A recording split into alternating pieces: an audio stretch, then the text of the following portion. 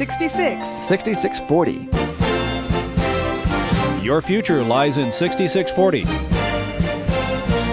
66 books by 40 authors, and yet we now discover it's an integrated message system from outside our time domain. Welcome to 6640, the ministry outreach of Koinonia House and Koinonia Institute.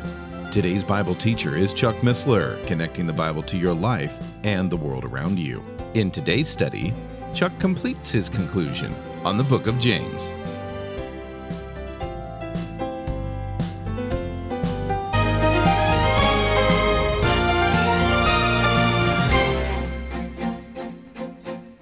Now, the establishment of what we know as the Christian church, they attribute as a political invention by an intruder that came later by the name of Paul.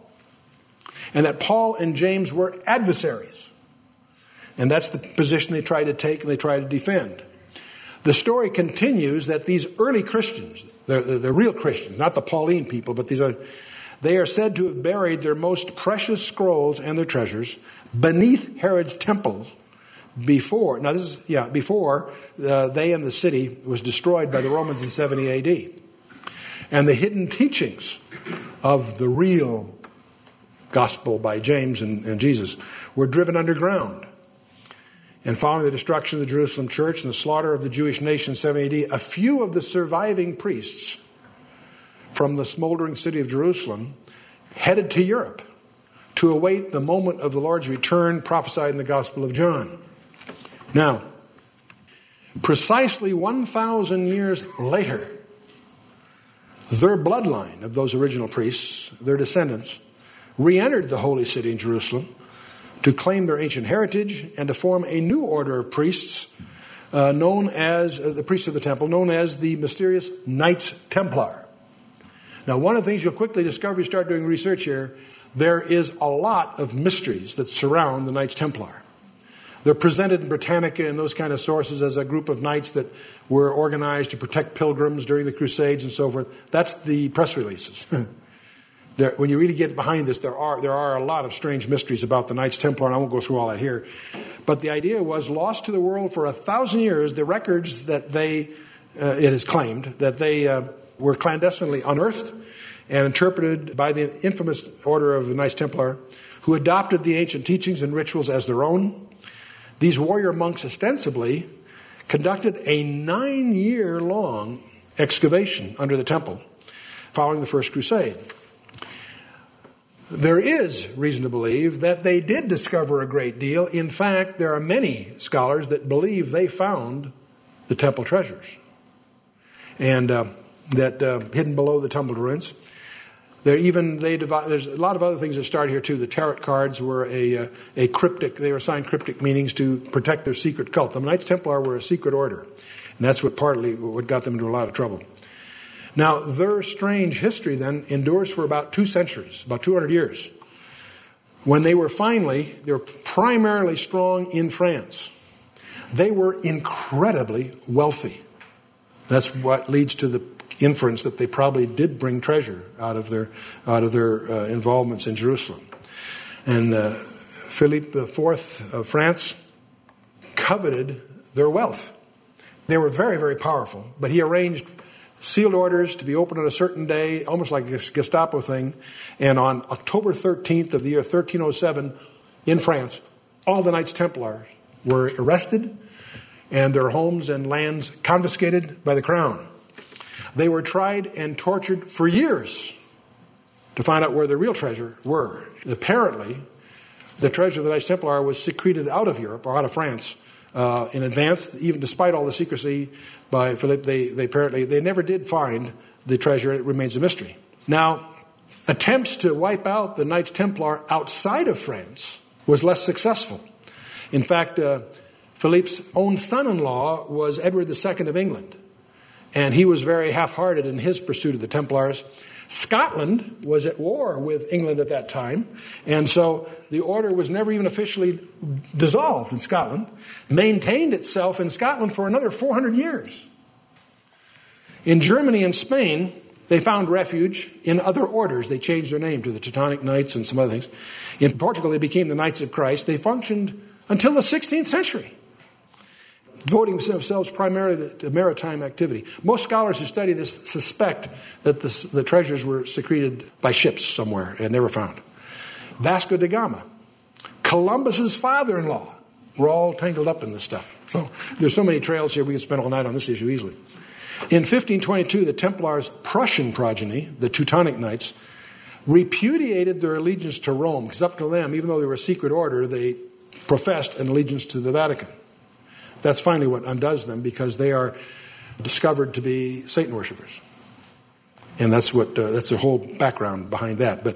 But anyway, in 1522, the Teutonic Knights repudiated their allegiance to Rome and threw their support behind another upstart rebel by the name of Martin Luther.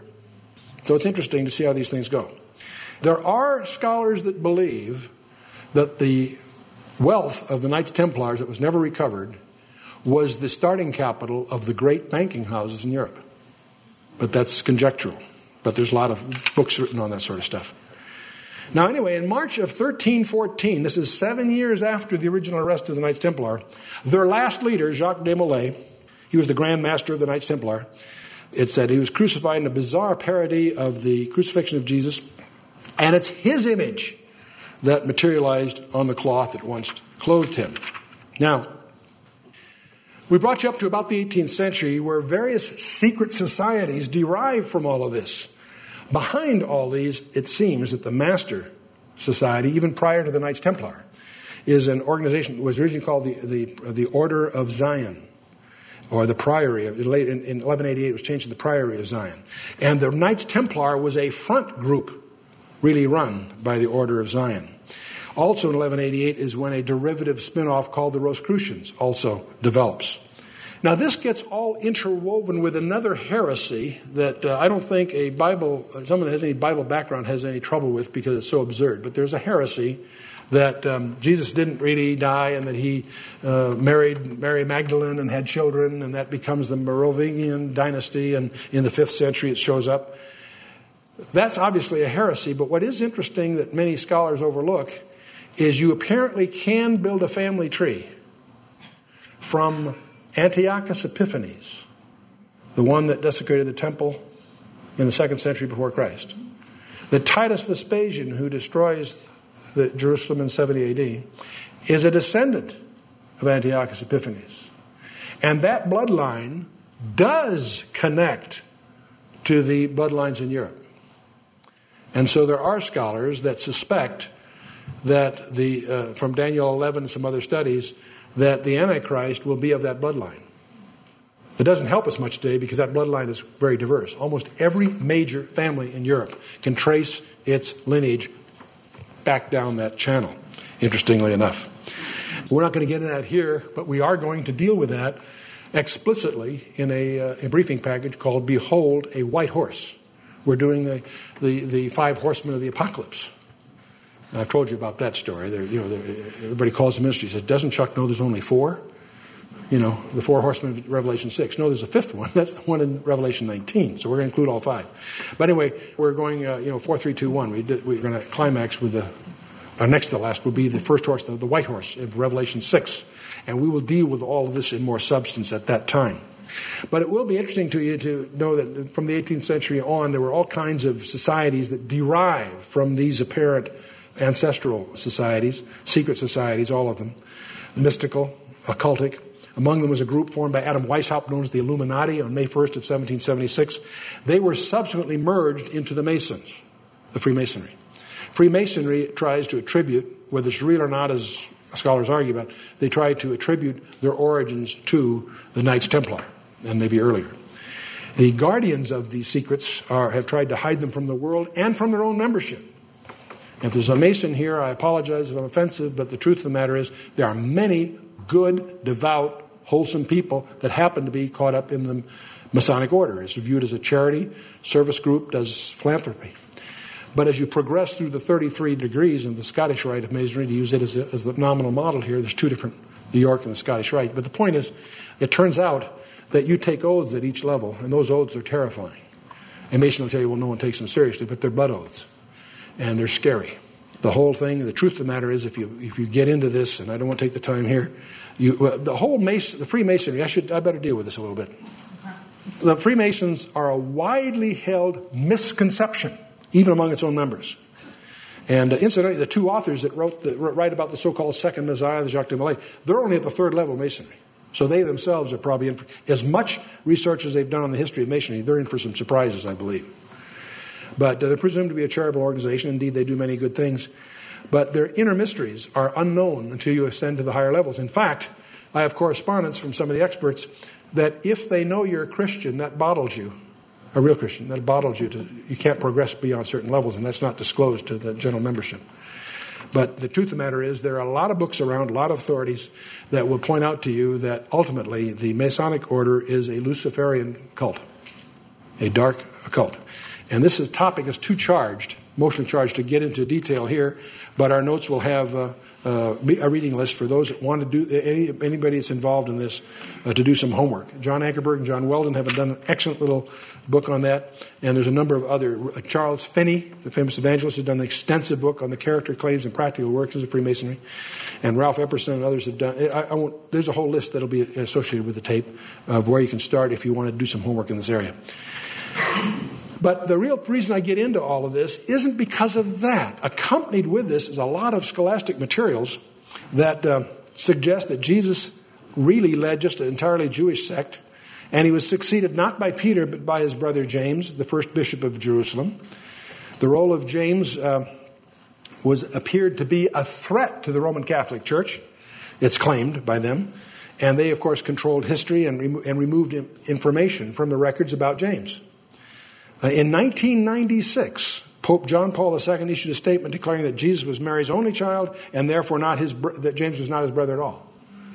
That's scholastically indefendable, but I mean, you have to understand why the church starts putting up those barriers. The adversaries, would put Paul in opposition to James as a late-coming intruder. After James is martyred in 62 AD, the first cousin of Jesus, Simeon, the son of Cleopas, became the new leader of the church in Jerusalem. He was later executed by the Romans as a pretender to the throne of David. The flavor they tried to paint is that they're trying to recreate the Davidic dynasty. Jesus' brother, and that's the story they tried to paint. Now, these heresies ascribe Christianity as we know it to Paul, in contrast to James, and they prey upon the ignorant who fail to understand the integrity of the Word of God. There are some contemporary so-called Christian scholars, Robert Eisman and others, that portray James as a central figure among the revolutionary parties in Jerusalem from 40 AD to the early 60s, when James was killed by the same pro-Roman priestly establishment that killed Jesus. And throughout his lifetime, James, like Jesus, is presented as preaching a law-oriented apocalyptic nationalism that contrasted sharply with the teachings of Paul. It was the death of James that triggered the uprising against Rome that led to the destruction of 70 AD. That's the party line they try to sell. And if someone hasn't done their homework, this is just ripped through of misstatements of fact. But unless you've done your homework, you wouldn't recognize that. People that will stumble into this can get inoculated against the true gospel of the New Testament by imagining these kinds of things. So this pseudo-scholastic revisionism can deal severe death blows to someone who doesn't have the depth of background or grounding here. And what fascinates me about this is your protection of this is to discover for yourself the integrity of the total Bible. Not just the book of James. It has integrity too, but I mean in terms of the total. When you discover that these 66 books penned by 40 different guys over thousands of years are designed as an integral whole, and I don't mean just the themes, I mean the place names, the structure of the text. In fact, one more example and then we'll tie it off here. There were 4 Jameses that are mentioned in the New Testament. James, the son of Zebedee, the brother of John, the beloved disciple, right? James and John, sons of Zebedee, you know all about that. And they were, both James and John were insiders. That James was slain by Herod right after Pentecost. James, the son of Alphaeus, the brother of Judas, not Iscariot, the other Judas. He's only in lists, and he's sometimes called James the Younger or James the Lesser. The third James is James, the father of Judas. Again, not Iscariot, a different Judas. He's identified as one of the 12 in Luke 6:16. He's probably the Thaddeus of Matthew 10:3 and Mark 3:18. And then, of course, the fourth James, the brother of our Lord. Now, you understand the brother of our Lord Jesus Christ did not believe in Jesus' deity until after the resurrection. Okay? John 7:5. Then the Lord first appears after his resurrection, apparently to James. 1 Corinthians 15:7. Galatians 1:19. Now, he, of course, rises to prominence in the Jerusalem church. Those going to Jerusalem from other churches founded by Paul are said to have come from James. In other words, to have come from the Jerusalem church was to have come from James. He was the leader of the church. But it's interesting that in Acts 15:24, he had already disavowed allowing them to use his name as an endorsement to the legal teachings. He didn't want to take, he deliberately avoided being authoritative in that sense in Acts 15:24. Now, one of the things that really fascinates me, and I can't take this topic without sharing this with you, and that's the equidistant letter sequences. Now, you probably know about all the controversies having to do with these Bible codes, and there are many kinds of Bible codes. In fact, as you know, we're publishing a book called Cosmic Codes, Hidden Messages from the Edge of Eternity. But the point of it is, these codes, there are many different kinds in the Bible, and the equidistant letter sequences are not the most important. And I could spend a lot of time talking about the others, but let's just focus on the equidistant letter sequences. There's a lot of that about the Torah codes, but I want to shift to the book of Isaiah. Rabbi Yaakov Ramsel in San Antonio is the guy that has made some fascinating discoveries, not in the Torah codes that we saw about, in Isaiah. If these equidistant letter sequences, all that means is that take words at every 10th letter, every 5th letter, what do they spell meaningful things. There are codes we discover all through the Scripture. Some of these, some people figure are just accidental or coincidental. Others, people argue, are too unique to be there by accident. Isaiah 53 is considered the peak of the Old Testament. Some people call it the Holy of Holies of the Old Testament. Isaiah 53 is an incredible passage. But the occurrence of equidistant letter codes in Isaiah 53 is very striking. The label Nazarene, which is of Jesus, of course, shows up in there. The word Galilee appears twice. And that in itself isn't a big thing except in combinations. Every time something else appears nearby, it makes the likelihood that it was accidental less likely. The time of the Passover, the location of Mount Moriah, the names of Herod and Caesar make their appearance. Both the names of Annas and Caiaphas, the high priests, are there. Annas was the former high priest, the uncle of Caiaphas. Both of them, of course, figure prominently in 3 of the 6 trials that Jesus went through that night after his arrest in Gethsemane. Now, what's startling is, in Isaiah 53, within 15 verses, there are 40 names encoded. 40 names. Pilate, Caesar, Caiaphas, Annas, and all the disciples that were at the foot of the cross. The specific names, each and of themselves, are not that, you can statistically say, well, gee, that could have happened by itself, but not altogether. The name of Peter appears in Isaiah 53, verse 3, beginning at the 2nd letter of the 5th word, counting every 19th letter from right to left. There are over 300 occurrences of the name in Isaiah, so this incidence doesn't seem that significant in and of itself. But then you find the name of John also appears there, every 28th letter. And on it goes. The name of Andrew. And name of Philip. The name of Thomas. I won't go through all the numbers. They'll all be in the notes if you want to. And you can chase this down yourself if you want. Here's the point I'm leading up to. It's interesting that the name James appears twice encrypted. It's Jacobus. It's Yaakov in the Hebrew. It appears twice hidden behind the text. It was a common name of that period. What makes this provocative, there were 2 Jameses at the foot of the cross. Not 3, not 4, 2. You follow me? And one of them was the son of Zebedee, the brother of John, with whom, we went through all that. And the other was the son of Alphaeus, one of the 12 apostles, James the Younger. Now, what's interesting is there isn't a 3rd James. Why? He was not a believer at that time. That was the Lord's brother. He becomes a believer later. He's mentioned with his brothers, Joseph and Simon and Judas. Those are names of Christ's brothers. Before his resurrection, they're listed in the Gospels. By the way, there are 3 Marys. Also a relatively common name in the period. I won't go through all the details, but Grant Jeffrey points out that in Isaiah 53:11, starting with the 5th letter and the 9th word, counting every 20th letter from left to right, spells in Hebrew, exceeding high Yeshua is my strong name. The yot there in that word is the same letter that encodes John and Mary together. Remember where Jesus on the cross commits his mother to the care of John. How interesting, how intimate, how how touching that is. And the word Mashiach, the Messiah, is in there, and on it goes, and I won't go through all this. There's something interesting. There is a word that occurs 50 times, accidentally, presumably, in the book of Isaiah, that does not appear in Isaiah 53. The name of Judas. Now, what makes that strange is the name Judas, by the frequency of the letters of it, is that it should occur statistically frequently, and it does. It intrinsically happens in Hebrew. It occurs apparently 50 times in Isaiah. But it's interesting, it's an argument by omission. It is conspicuous in its absence within that region of the text. And Matthias, by the way, the one that replaced Judas, does appear. From Acts 1, if you remember all of that. Well, why did I get into all this? First of all, if you haven't, somewhere along, if you're going to be a serious student of the Scripture and its historical background, you'll run into these bizarre contrivances that try to argue that James and Paul were adversaries. All you need to do is read the New Testament, and you'll find out hardly they were both pulling together in Acts 15 and elsewhere, if you watch that closely. No, these heresies are of people who try to manifest what I call pseudo-scholarship and twist and distort the Scripture. Now, what bothers me about it, when I encountered some of this, and I do some reading in this background for other reasons to fill in get some understanding of these viewpoints, I was so startled with the degree to which these heresies about James can totally derail a new Christian.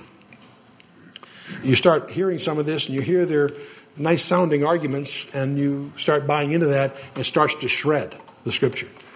One of the things that really bothers me is that there are these guys that they find ways to cause you to cast doubts about the Word of God. And you'll never match them with degrees or erudition having to do with the language, background, or exegesis. No, you don't need to do that. All you need to do is discover for yourself, not because I tell you, discover the integrity of the Word itself. It is bulletproof. These wise guys can't shred the Scripture. It is bulletproof. But it gets its strength by its integrity. From Genesis chapter 1, verse 1 to Revelation 22, it's tight. It's a network. Every number, every place name, every detail is there by supernatural engineering.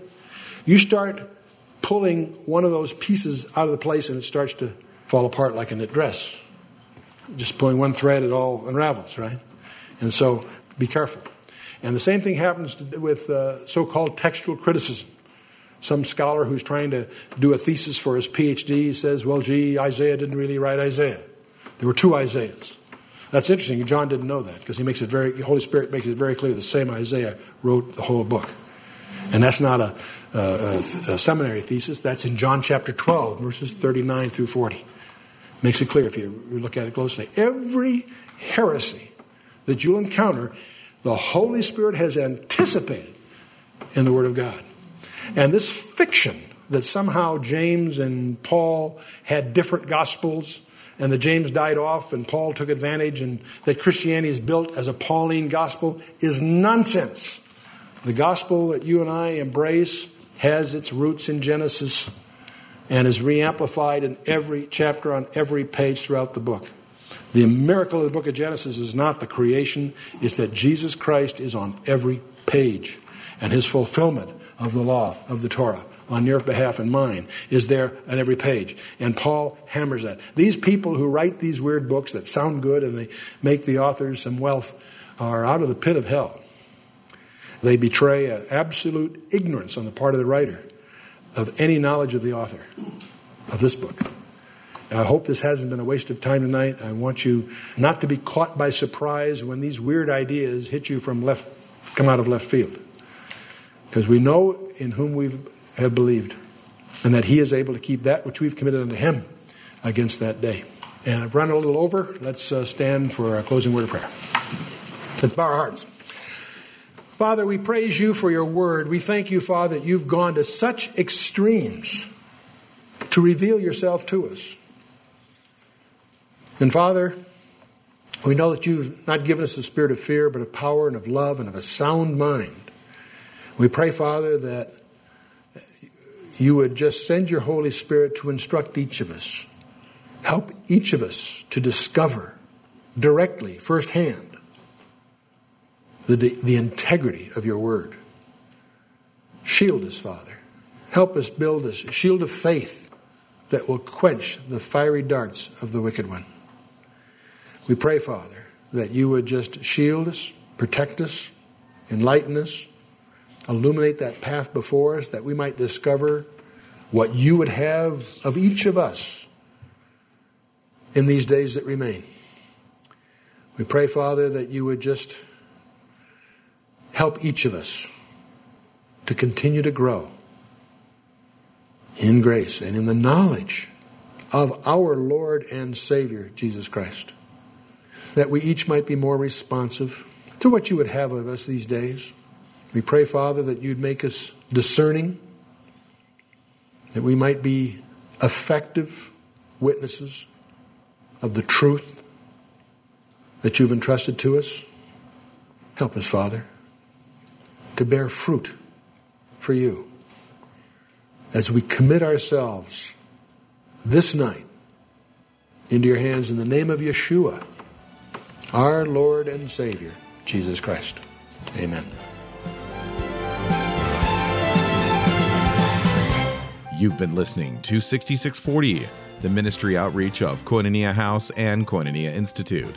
Today's Bible teacher was Chuck Missler, teaching through the book of James.